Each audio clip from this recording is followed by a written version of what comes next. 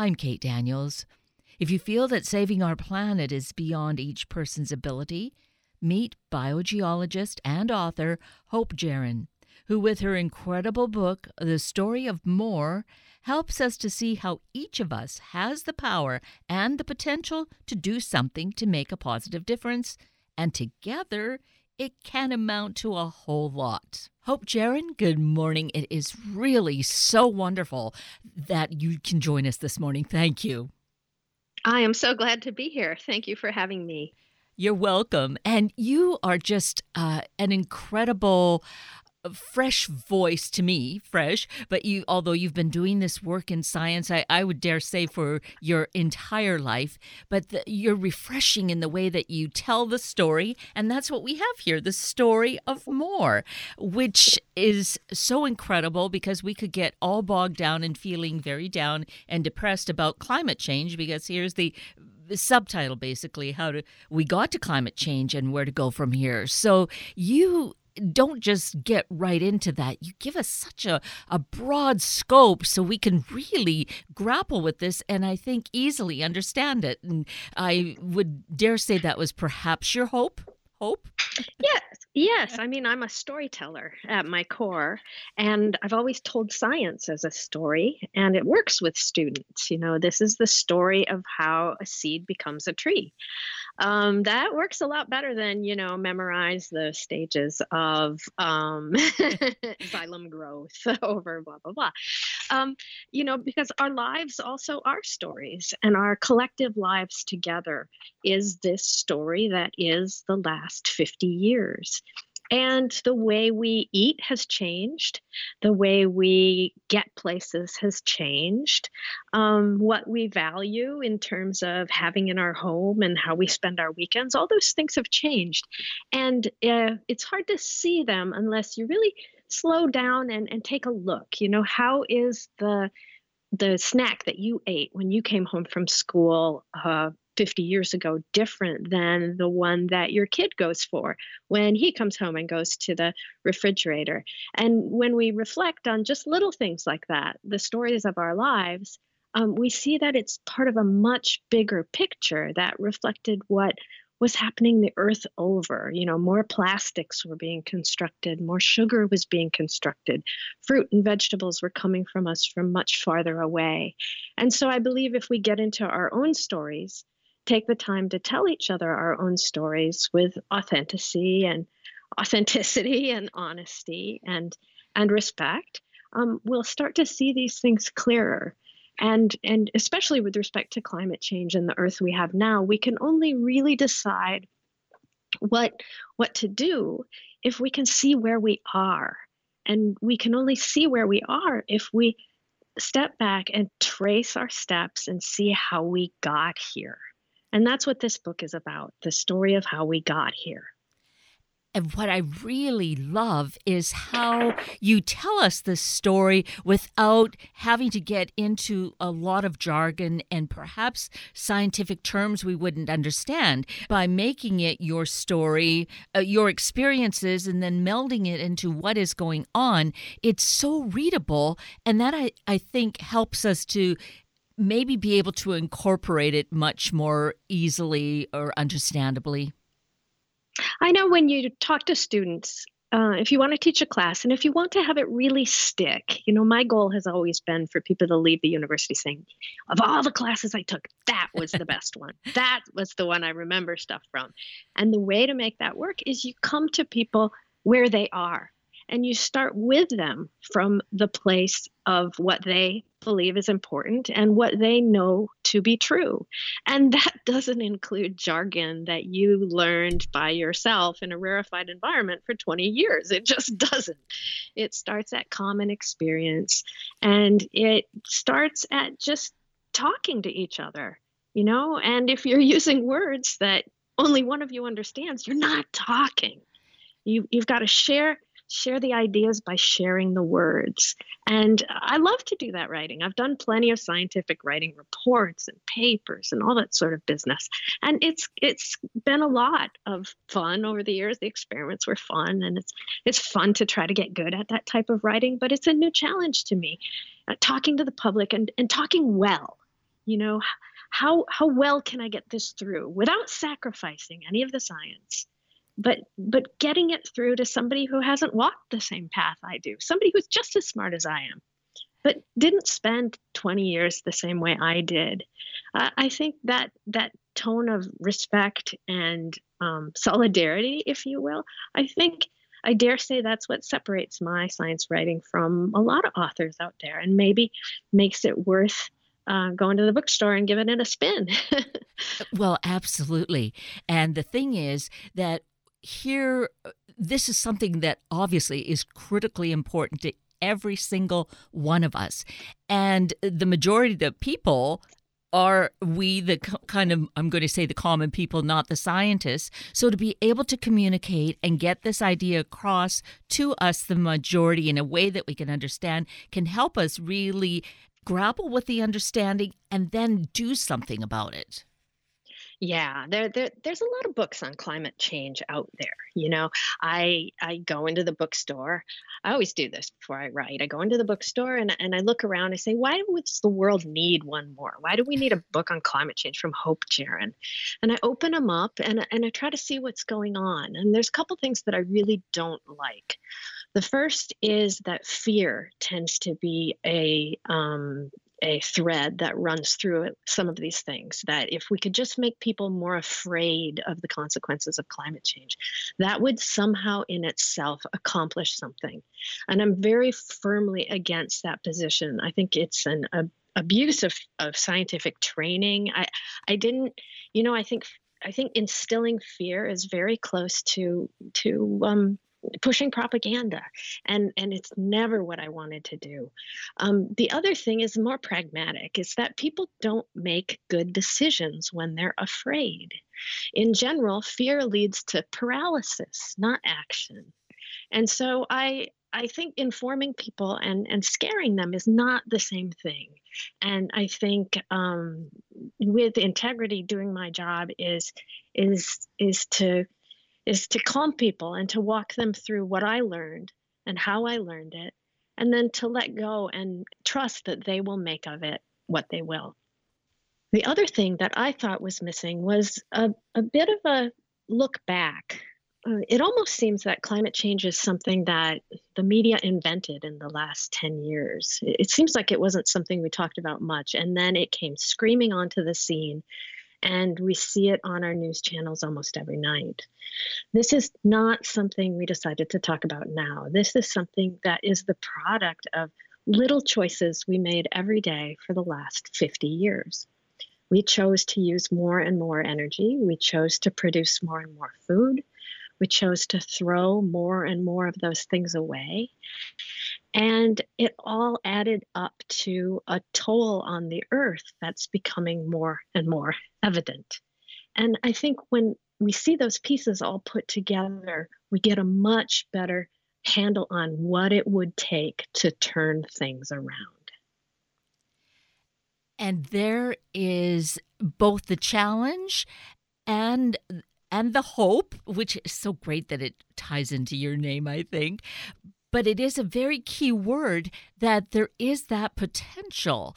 And with the way that you share the stories with us in The Story of More, is giving us that opportunity to see this background and really in the latter chapters, a chapter, what we might do to make some changes and realizing that small changes really do count. I have a lot of colleagues that push for policy change, carbon tax and policies around manufacturing and this and that. And I push it as really the only way that something will realistically happen. My issue with that is those policies are not changing. We have not seen them change in response to that scientific push. We have not even seen them seriously considered. I think it's time to go back and look at conservation, because that's not policy. That's not somebody making a rule for all of us. That is a little choice that we make every minute, every couple of minutes or so, that we are empowered to make on our own behalf. And for better or worse, because we are part of the world that uses so terribly much energy and food, if we can add up little choices into a good sized choice, we can make a difference in how food and energy flow around the world. I think I don't want to give up on people. I don't want to give up on conservation because I see, especially in the new generation, a real hunger for change. And I want to empower people to make the changes they can make. And I do believe that will lead to an expectation that institutions make the changes they can make. And we are living in quite an interesting time to really put into effect, I think, these changes. Who would have thought, here we are in March of 2020, that we would be living in the circumstances that we are? And I thought of this in reading the story of Moors, how relevant it is and how we've kind of had an imposed experiment, but it's life, placed on us, and how we have the opportunity to make some changes, and how these might stick over time. Right. So the last 50 years have structured our lives. They have structured the way we spend our time. We spend a work week, we spend a weekend, and we spend evenings, right? Right. Okay. So the last 50 years have structured how we spend our lives, how we spend our time, where we spend our time, how we get from one place to another. Now, the way we live locks a lot of that in. We have to get to work. We have to educate our children. We have to feed and shelter ourselves. A lot of the traditions around that are locked into how we use energy, right? So there was an inflexibility that just sort of entrenched itself over the last 50 years in the way we designed our cities, in the way we defined labor and the family, etc. What's happening right now is that there's a terrible, terrible illness. People are suffering.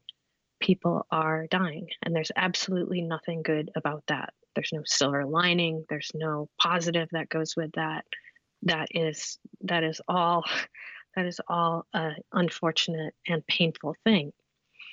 I don't mind telling you I'm a spiritual person, and my only hope for that is that it will end, that it will be over. Once it's over, we will have some things to talk about. Right now, I'm in Norway, where we are in our homes for the most part. We've been asked to stay home except to go out and buy food or to go to the pharmacy. And this is a recommendation and a request from our leaders. And for the most part, from what I can tell, people are complying, and it's starting to make a difference in our hospital scene. Once all this is over, maybe we can start to talk about the fact that while we were at home, a lot of the things that we did every day turned out to be optional, right? Right. So we're all working from home, and a lot of us aren't commuting. Does that mean our workplaces can run without all this commuting, which of course costs energy, it costs time? Folks get hurt behind the wheel. There's all kinds of costs associated with that. So there will be conversations about what part of what we thought we had to do turned out to be optional. And are we going to decide to go back blindly to the way we did things? Or are we going to forge a new way of living based on what we've learned we can live without? And that is the big question. And hopefully, it's a question that we take so seriously, because I think I find that I'm so appreciating having the less commuting, that I thus have more time to do some other things. And it is peaceful. I hope we'll see that we are thus polluting less, because there's still quite a few cars on the road, but we're doing less of that. So the hope is that we will learn, as you're saying, Hope, Jahren, that after all of this is done, and I hope that what we'll see is that there was a silver lining in that we learned a lesson from it. We will have the data in order to test those ideas, to see how much of a difference it made in specific things like greenhouse gas emissions, et cetera. But of course, the number one priority now is to get ourselves to a point where we're well and we're not so terribly worried and grieving about this crisis. Indeed. It's a time where we can look to reading materials that are uplifting, that are positive. This book, The Story of More, I feel it is uplifting. Yes, if you're at home using less energy, it's a wonderful time to sit and read about a book that describes the wonderful things that could spring from using less energy. And it's a hopeful book. You know, I was always taught that love is a gift and hope is a duty, and we don't give up on the world, especially after we are the ones who compromised it. And I believe in our power to learn and our power to solve problems. And I don't believe that because I'm naive. I believe it because I see it every day in the classroom. It's my job to watch people grow, to help them understand things, and to help them live differently as a result of that new understanding. And that's what I expect. That's what I expect from the world. This is a problem we created by definition. If we can create a problem, we can solve it. You know, we are flawed, and we are troubled, but we are many, and it's not over yet. You know, there is still time, and the train hasn't left the station. And again, you are empowered to make 100 choices a day that have to do with your energy use, your food use, and and those things are up to you, and don't let anybody tell you that they don't matter. It matters without question, and part of the reason that it really matters too is how, while we are a small percentage of the world global population, you remind us how we are the consumers of the vast majority of the resources that there are. Right. So all the global suffering is actually a problem of distribution. That's if there's any tragedy in this book, that's what it is. So in the last 50 years, very, very simply, if I had to boil the whole thing down, in the last 50 years, population has doubled, but food production has tripled, and energy production has tripled as well. So there's really no reason in terms of what we're producing that anybody on the globe should be hungry, or anybody on the globe shouldn't have enough energy to sterilize equipment in hospitals, or light their way home, or keep the lights on after dinner so kids can do homework and go to school. I don't get tired easily. I don't get down easily, but I remember the book has a lot of calculations in it, a lot of databases from a lot of sources. But I remember the day that I figured that out, that the amount of food we throw away in Europe and America is sufficient to bring the undernourished of the world up to an adequate level of nourishment, right? Right. That all of the want and suffering that we see, all of it, is not due to the Earth's inability to provide. It's due to our inability to share. And so somehow finding our way to a better distribution, that is the ultimate journey of this next century in my eyes. Is it something that we can even start to try to do? That's the really biggest picture behind all of this, I think. And you say that there's this mantra that runs through your head. You share this in The Story of More, that is, use less, share more. And if we, Yeah. right? Yeah. Yeah. Use less, share more. And it's so necessary. It pops out of every chapter. I talk about grain, I talk about meat, I talk about the production of electricity, the production of transportation, miles moving around. I talk about so many of the things that we need to stay alive. And in the US, Canada, and Europe, we've got so much of that. We actually have to find new ways to throw it away, right? Right. About 40% of the edible food that enters our commercial system is thrown away. So we're dealing with such a glut of more. We're actually having to find new ways to get rid of it and throw it away. I mean, one of them is to turn food into ethanol. So we grow food using tractors that burn fuel, and we take that food and we harvest it using tractors that burn fuel, and then we ferment it back into fuel so that we can put it in other engines in order to burn it. I mean, some of the things we're doing just to get rid of all this more are actually absurd, Yes. almost like these environmental Mobius strips. And think of all the time we could have with our families and each other, if we basically just stopped chasing our tails in circles, looking for more, building more, consuming more, buying more, throwing more away, etc. Now, the problem with a mantra like use less, share more, it's not going to make anybody rich, right? There's nobody who's going to profit off of a philosophy of less. Use less of this, take less of this, buy less of this, throw away less of this, right? Yeah. And there's a challenge in there. There really is, because we have constructed a system that trapped us into all this more, and breaking those chains is a big undertaking.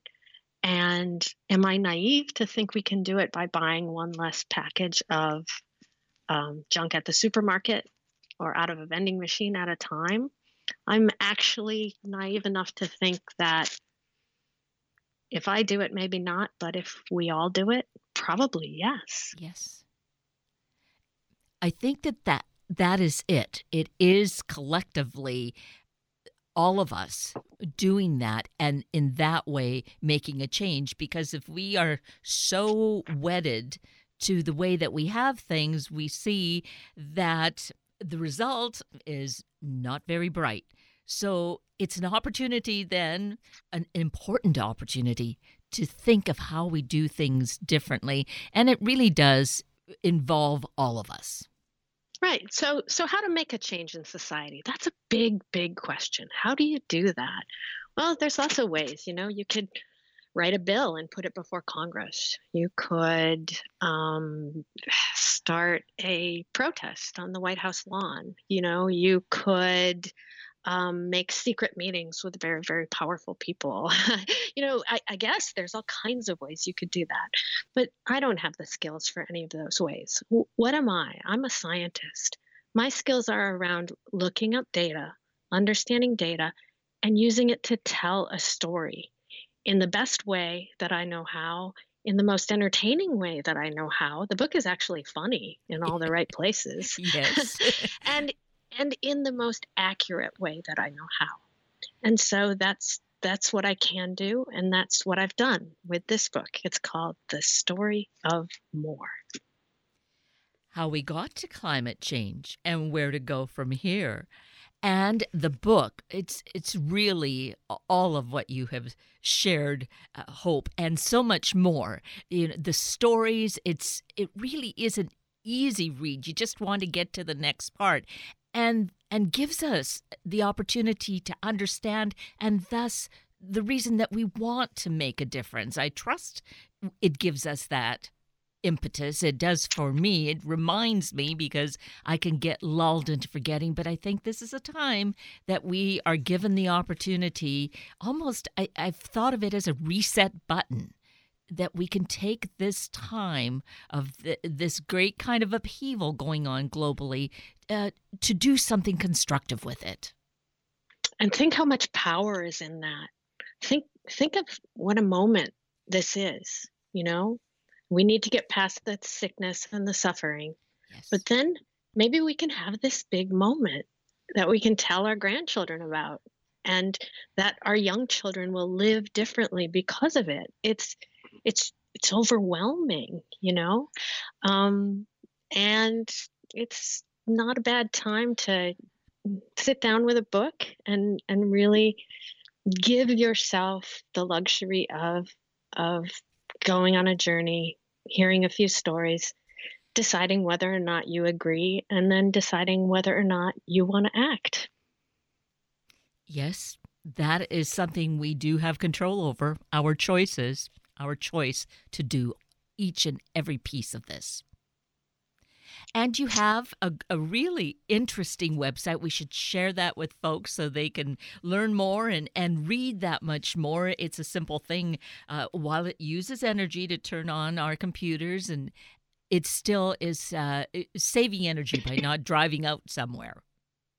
Very little energy, and that's part of what the book does is, if you want to save energy, what are the things in your house that you should turn off? Is it the light bulbs? Is it the Netflix? No, it actually turns out if you can change the setting on your hot water heater, you'll it's those things are a huge bang for the buck in comparison to our plugged in electronics. So there is some practical information in the book also about ways to make choices and to make what will feel like the right choices or the most powerful choices given the energy flow in generally in your home. Yes, exactly. So let's mention the website where we can connect more and learn more. You can go to thestoryofmore.com, and that will get you to information about the book, information about me, other things I've written, thoughts of the day, blogs, just a lot of fun stuff. Wonderful things about science. Science is more like art than anything else. It's to be enjoyed, and there's got to be better ways to share that. And I've tried some today, and I'm going to think of some more tomorrow. So stick with me, and please visit the website and give the book a spin. Absolutely give the book a spin. You are the most wonderful science teacher, professor, whether you're doing it in a classroom. I can just imagine that. I feel that we've had some privilege of experiencing that together this morning. So, Hope Jahren, thank you so greatly for who you are, what you do, and taking time with us this morning. Hey, thank you so much. And love to talk to you again. And have a great day to all your listeners. Excellent. You as well.